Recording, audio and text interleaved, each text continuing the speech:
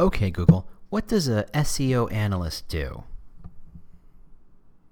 According to co-marketing, the SEO analyst is responsible for implementing SEO and social media strategies for clients.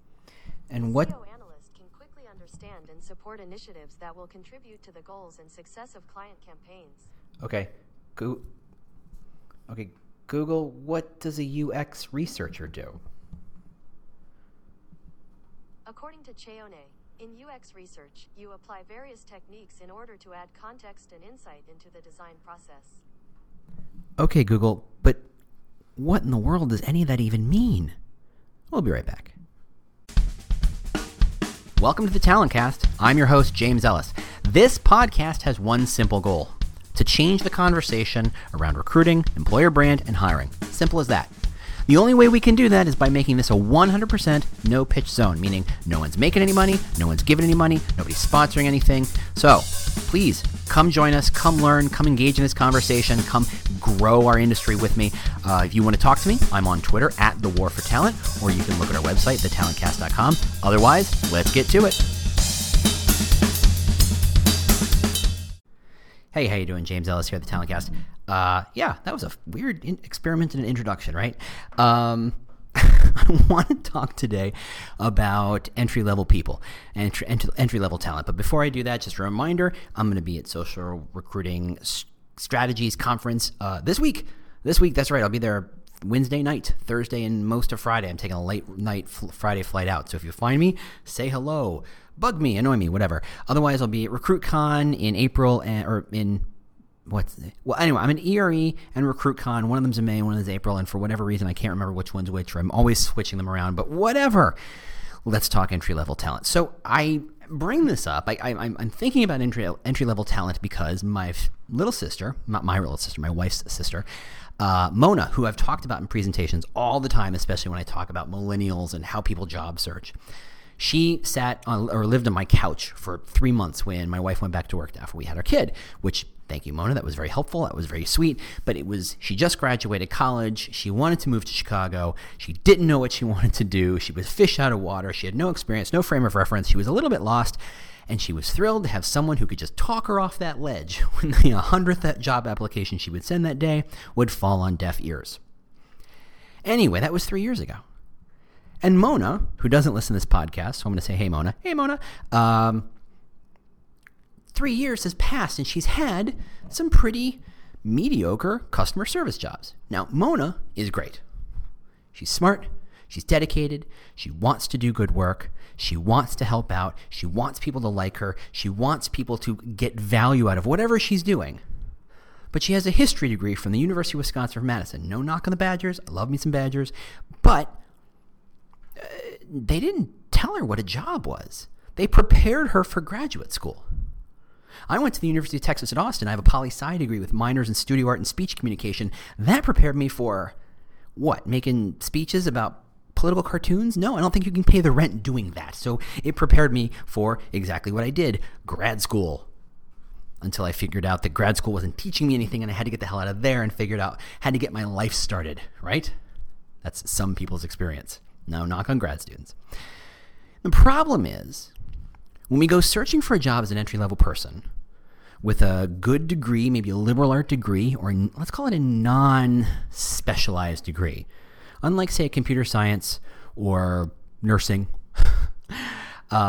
most degrees are not there to help you get a job. They're there to help you learn how to learn and learn how to think a little bit, but they do not prepare you for the real world. They're not there to tell you the difference between a UX researcher and SEO analyst, which for those of you know are radically different things.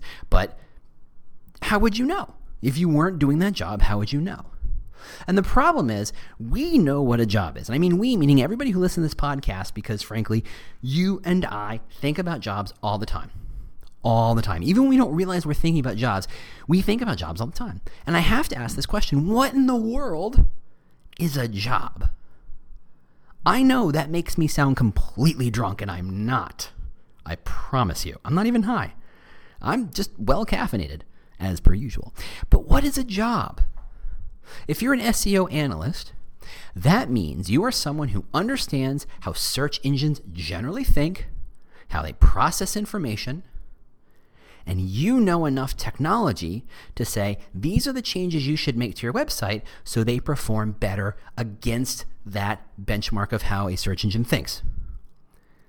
That in and of itself is pretty much gobbledygook to your average entry-level kid.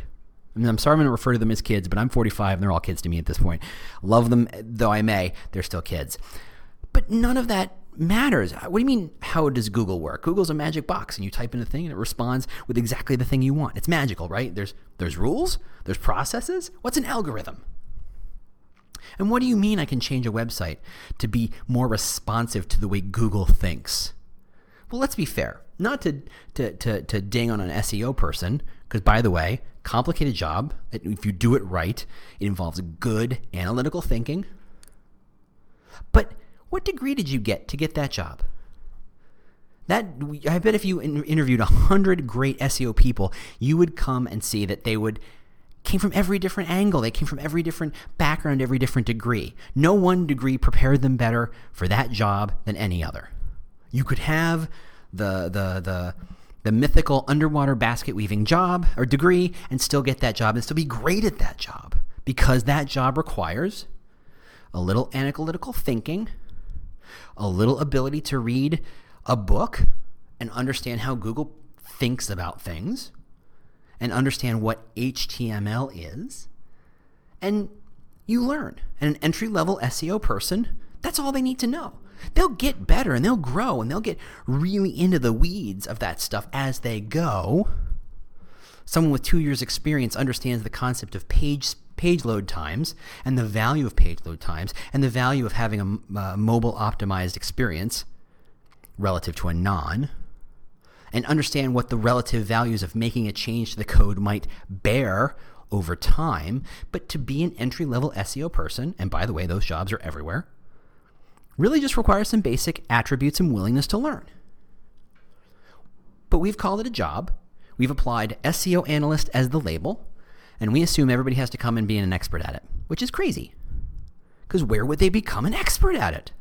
Same thing for UX researcher. Same thing for content marketer. Same thing for social media specialist. Same thing for account director or manager, depending on how you title yours. These are all entry-level jobs with very, very, very, very little technical skills that you would get in college. Yes, there's technical skills involved in social media and content marketing and UX, absolutely. But you didn't learn them in school. Chances are you did not learn the concept of, you really didn't get into the weeds of dark posts in college. Now, granted, college may be different, there may be some social media classes, but by the time, and trust me, I do know some people who do this stuff, by the time they teach it in college, whatever they're teaching you is 2 years out of date and may no longer be true. So the fact that you had the social media class in college doesn't mean you're qualified or any better of a social media specialist as someone who had the underwater basket weaving job, who again is creative and analytical and willing to learn things. But we've labeled them as jobs, as if they're meaningful, as if the skill of being analytical, willing to learn a little bit something about how Google thinks or how Facebook thinks or how whatever thinks, and how to change your process and behaviors to reflect and perform better by those things. When did that become an SEO analyst or a UX researcher or a social media specialist? And that's just in the media side and the advertising side. If you look at lots of other industries, when did you become an amazing customer service manager or customer service rep? We assume anybody who can speak clearly can be a customer service rep, but trust me, it is a skill. You have to have certain traits to be good at it, and those traits do not come from college. Quick interruption. The goal here is to change the conversation around recruiting, hiring, and employer brand. The only way we can achieve that goal is with your help, and that is not with money, not with sponsorship. No. It's to just simply share us and review us. Simple as that. Just review us wherever you get podcasts, share us on social media, say nice things about us or complain about us. That really is completely fair. That's all we really ask. That's all. Thanks so much for joining us, and let's get back to the show. So, why do we call it a job? What is a job? Maybe even to be more specific, why does that job live in that department? Why does a UX researcher live in marketing and not product? Or if it does, why? Well, the answer is because it always has. Or the answer is because there are 100 million decisions that were made before that job got opened that predicated the job be open there. And none of those decisions are public. None of those decisions are transparent. None of those decisions are available to the person potentially applying for the job. So if you're looking for a job and you are creative and analytical, how in the hell would you know where to apply? And thus we have the world we live in right now. And thus we have Mona 3 years ago. She applied for any job that had said apply. She didn't care what the job was. She didn't care what the title was. We told her, just apply for the damn things. Law of big numbers says someone will call you back eventually. And they did. The same is true for every other entry-level kid I've ever met who didn't have a computer science degree or a business degree from a school that rhymes with Schmarvard or Smamford. Okay? Now I'm going to go on a limb. 90% of kids who graduate go into the abyss and they just figure it out. They apply for anything that moves, and whatever comes back to them is the first step on their path. Now, if your first step on a path is, I don't know, product manager or project manager or digital manager, and by manager, we don't mean manager of people, we mean manager of themselves mostly, or of deliverables, meaning you're responsible for making sure this thing gets done. That's what we mean by manager, right? Though, frankly, that's complicated in and of itself, because if we say something is an X manager, do we mean a people manager, thus requiring 5 to 10 years experience? Or do we mean you're responsible for managing your time and yourself and your deliverable, in which case entry level is completely true. I hired plenty of content managers this was their first job. Because they weren't managing people, they were managing content, and they were managing expectations with clients. And that was something I could teach them. Thus, they could be managers. So the term manager is complicated. So if you think, well, if you figure out very quickly that manager could mean either one, you don't limit and remove the term manager from your consideration set. You could be applying for jobs that require 10 years experience and you're entry level, and you're just going to spam the hell out of your systems, and your recruiter's going to tear their hair out, as they do always, and say, ugh, this ATS is full of crap. It's not the ATS's fault. It's not the recruiter's fault. It's not the company's fault. It's the world's fault. Because we've taught these kids, we're not going to tell you what this job really is. The job description is effectively going to be written in Latin. We're not going to explain what the requirements really are, or which requirements are real and which ones are just kind of would be nice if, frankly. Half of them are going to be jargon you don't understand, but we're going to presume you do. Best of luck. And the answer is they just spam the hell out of you, and they hope for the best. So, if all that stuff is based on industry precedent and experience, how in the world do we expect the kids to understand any of this? How do we expect them to find a job outside the process of flailing like crazy people, which is a technical term, please keep up. That's what they do. They flail like crazy people. That's what I did 20-some years ago, flailed like a crazy person. My first job out of grad school, not kidding, I taught Windows 95 to people in a fly-by-night operation that this is a time when there was no internet. This is 94. There's 95. There's barely any internet. And yet we were teaching people how to use Lotus CC mail, meaning email just inside the company that was localized. I was teaching park rangers, literally park rangers, how to use basic email. They paid me under the table. I think 22 years ago, I think I've passed statute of limitations. Fly-by-night operation was the first job that says, yeah, we'll talk to you. And after that, it started me on a path that said, yes, you can get paid by knowing a little bit about computers and internet, and here I am. Imagine if my first job was customer service. Imagine if my first job was account manager. Imagine if my first job was anything else. Would I be here? No. That was the first step on a path, and while meandering and complicated, led me where I am today, for better or for worse. And since I had no understanding of what that first step would be, I was picking any first step. I had zero sense of ownership of my own destiny, so to speak. So I want you to see this situation as complicated and messy and completely unnecessary. Because while this is a problem, it's also an opportunity for you to hire an amazing entry-level talent. And I mean amazing. Or as the kids would say, amazeballs. Yeah, said it. Enjoy. I feel stupid just saying it. The truth is, if these kids don't understand what an entry-level job looks like, because why would they? And if they Google enough times, Google just comes back with gobbledygook, because we saw at the end, at the beginning of this thing, that they don't understand these terms, they don't understand these concepts, even though they might be amazing at those jobs. They might have exactly the right set of traits and attributes and passion and the willingness to learn the particulars of that job to do an amazing job day 5. You're not going to hire them because they didn't know how to apply for the job. Or if they did know to apply for the job, they were one of 100 bajillion other resumes desperately looking for the job. And since it's very hard to show traits and attributes on a resume, because at that stage every resume looks the same, how in the hell are you going to pick the good one? They're undifferentiated on both sides. The jobs are undifferentiated, and so are they. And so how in the world can you pick a good one? Well, I'll tell you how. You're going to interview and have phone screeners with 1 million of them. You're going to spend a whole lot of time picking somebody, and you're still got a 50-50 shot if that makes sense. Brutal. Man, that sucks. So here's my thought. Don't do that. I'm not drunk. I think the first step is you need to change, specifically for entry-level jobs. You have to change your recs with the assumption that the greatest person for this job has never heard of this job title before. An amazing social media specialist, UX researcher, search engine analyst, ad buyer, media placer, let's see what else, paid media specialist. They're also account manager. All these jobs, they don't understand what these jobs are.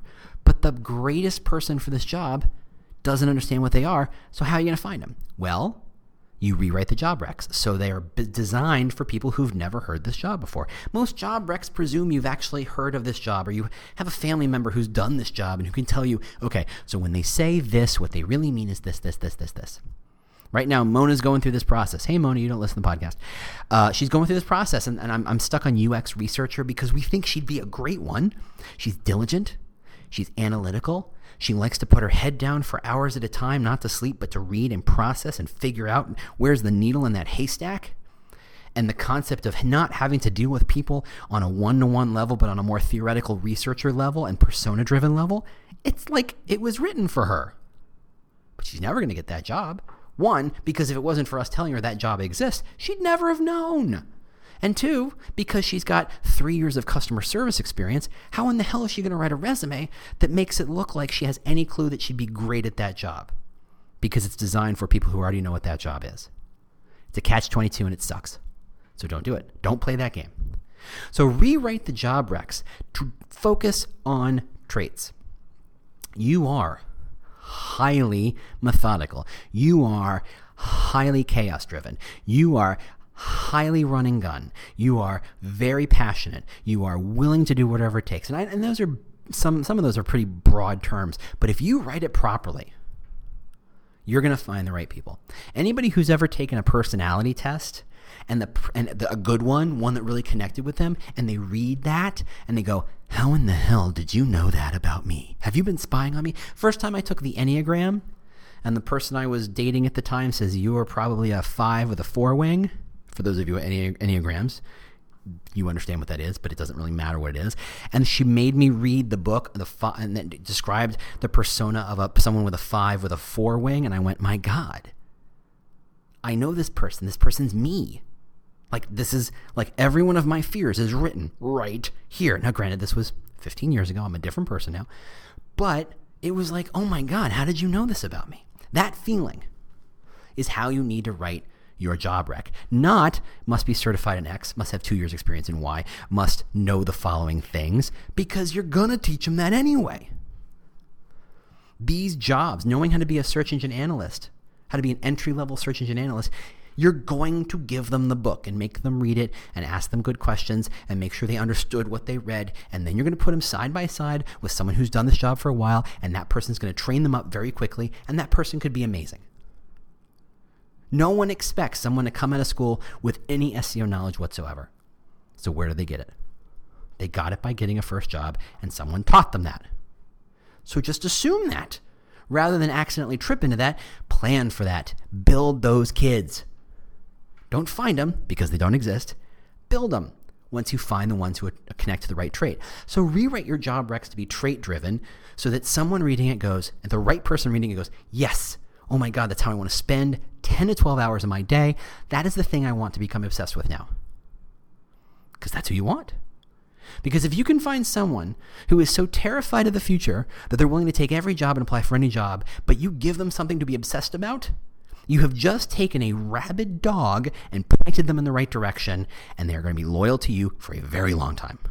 A very long time. They're going to be so thrilled that you helped them out.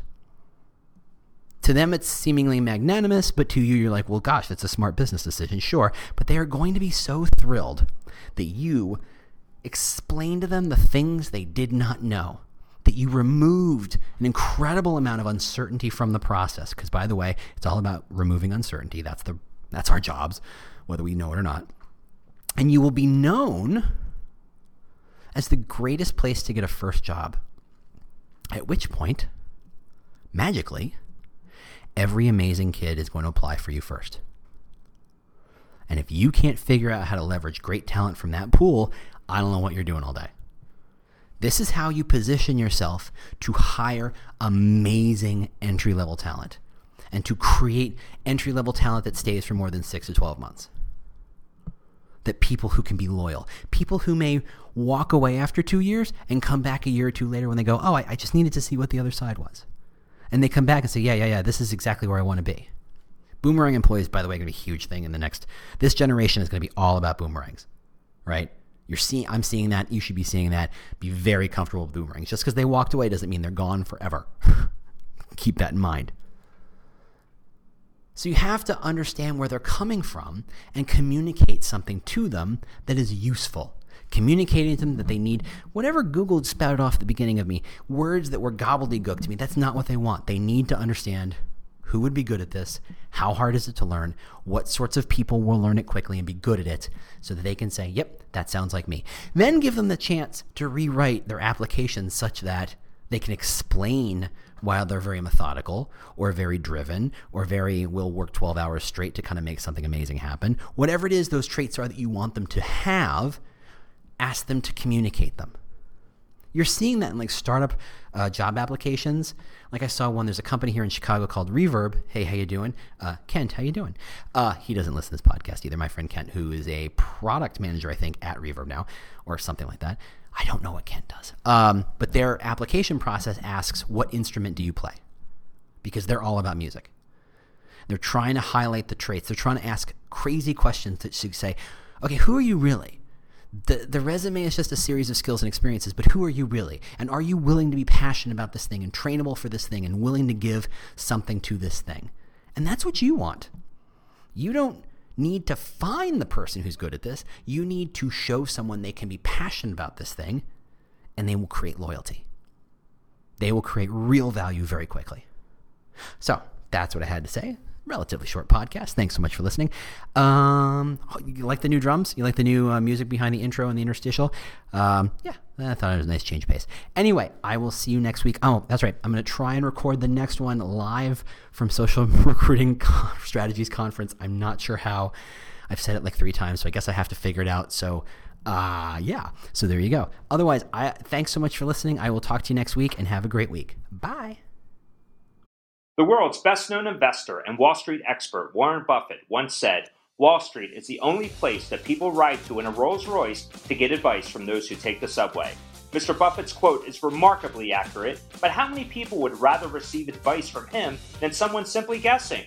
Welcome to Buy, Hold, Sell, your single source for Wall Street knowledge and profitable guidance. Please join me, Todd Schoenberger, and fellow trader Tobin Smith, as well as host Veronica Dudo, for a podcast known to move the needle for investors. Tobin and I are seasoned Wall Street executives with deep investment experience, and we are prepared to share our advice to those who choose to listen.